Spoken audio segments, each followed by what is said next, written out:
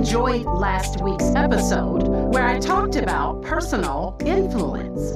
If you missed it, please go back and listen to episode 56. Today, I want to share some of the wise sayings of the older generations that we can learn life lessons from. You know those wise sayings that have been passed down in your family, the ones you grew up hearing and still hear today, the phrases that have stuck with you and have become a part of your everyday life. We all have those little nuggets of wisdom that our aunties, our uncles, our parents, our grandparents, or even our great-grandparents have shared with us. Oftentimes, those pearls of wisdom or nuggets of truth were given to us as a point of reference for where we were in life, as a directional tool to tell us where we should be going, and as advice when we needed to know how to handle a particular situation. Pearls are made by oysters and mussels protecting themselves against an irritant in their shell. Just like a pearl is formed around an irritant, wisdom often arises as a result of overcoming and learning from adversity or conflict. The point is, the older generation has paid a price for the wisdom they have to pass down to us. So we should listen and we should learn from what they have to say. I'm going to start with expressions from the elders in my family. My maternal grandmother gets an honorable mention today because she had so many wise and funny sayings.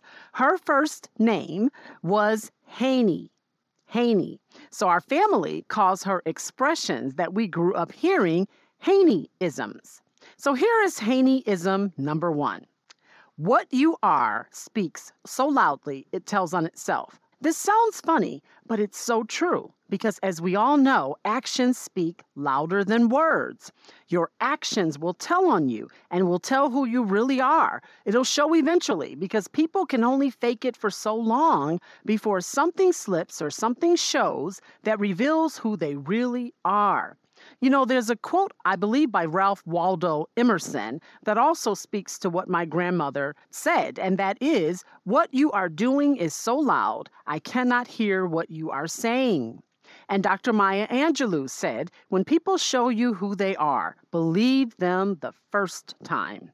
Speaking of first time, Haneyism number 2 is another expression my grandmother would often say, and that is, the first time something happens, shame on them. The second time, shame on you. You all may have heard that one. She said that often. But that particular Haneyism has stayed with me to this day. I lead my life by that phrase. I've reminded myself many days of that expression when I've allowed people to use me over and over again, or when I have allowed toxic people to stay in my life without making any changes. You know, I was able to remove myself from those situations by reminding myself of what my grandmother said. It has helped me to take responsibility for my part in patterns of behavior or relationships that were not healthy for me. I've even shared that expression with my own children because there's so much wisdom there. I read this expression somewhere and thought, this is what my grandmother was trying to teach us, and that is, don't blame a clown for acting like a clown. Ask yourself, why do you keep going to the circus? Another similar expression to what my grandmother said is, first time it is a mistake. Second time, it's a decision. Okay, moving on. My cousin reminded me of a third Haneyism, and that is, one monkey don't stop no show. Now, if all the monkeys stop, you've got a problem. I don't remember her saying that one, but that is so funny to me, and it's so true. You know, everybody can't quit on you. It makes life so much harder if everybody quits on you.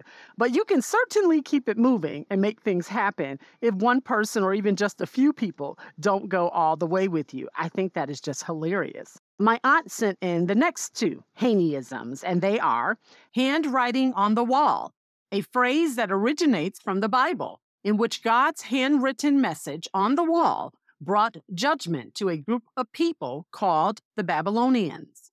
When my grandmother used this expression, she was telling us to pay attention to what is happening around you, what is right in front of you, and what the person or situation is clearly showing you. And the next one, better to have it and not need it than to need it and not have it. Now, apparently my grandmother was referring to life insurance, but that really could apply to so many things. Think about it: money, food, supplies, medicine, and so on. So yeah, that's great. One of my favorite aunts would always say, prayer can go where you can't go. Anybody who knows the power of prayer knows what she is saying here. Sometimes you pray for situations that you cannot fix, or you pray for people and places you'll never see, or maybe you can't physically be with a person who is sick or who is out of town. But your prayers can reach them, and they can turn their situation around. God's power and his promises can enter those places and affect change. And the Bible says that the effectual and fervent prayer of the righteous man availeth much. That means that the earnest prayer of a righteous person has great power and produces wonderful results.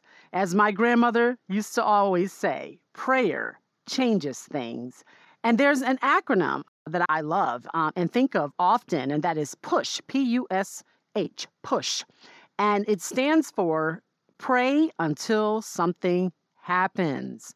Jesus told his disciples that they should keep on praying and never give up. There's another Bible scripture that says, whatever you ask for in prayer, believe that you have received it and it will be yours. There's a quote that says, prayer doesn't always change things immediately, but it does help remind us that we're not navigating all of this by ourselves. Okay, moving on.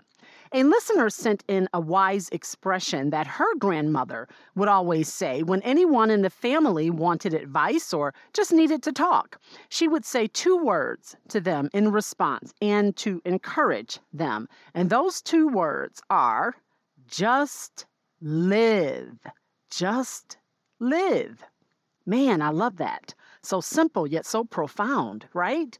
Another way to say that is keep on living, because if you keep on living, your situation will eventually change. You'll gain a clearer perspective and an understanding of life. You'll have opportunities to gain wisdom along the way. You know, that heartbreak or that loss won't sting so much one day. That failure or that shameful moment won't seem so big or so devastating when enough time passes. You'll find out life happens in cycles.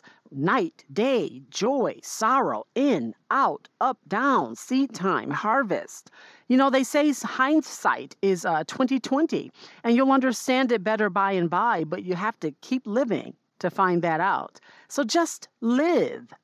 Life is a great teacher, but if you get caught up and stuck in the moment you're experiencing right now, you'll never learn what life has to teach you. Just live so you will live again, hope again, heal again, rise again, overcome again, love again, trust again, try again. Robert Frost said in 3 words, I can sum up everything I've learned about life. It goes on. So just live, because this thing called life keeps going, whether we embrace that fact or not, whether we move forward or not. Life goes on. It always has, and it always will. That's all I have for today. Thanks for listening. Bye for now.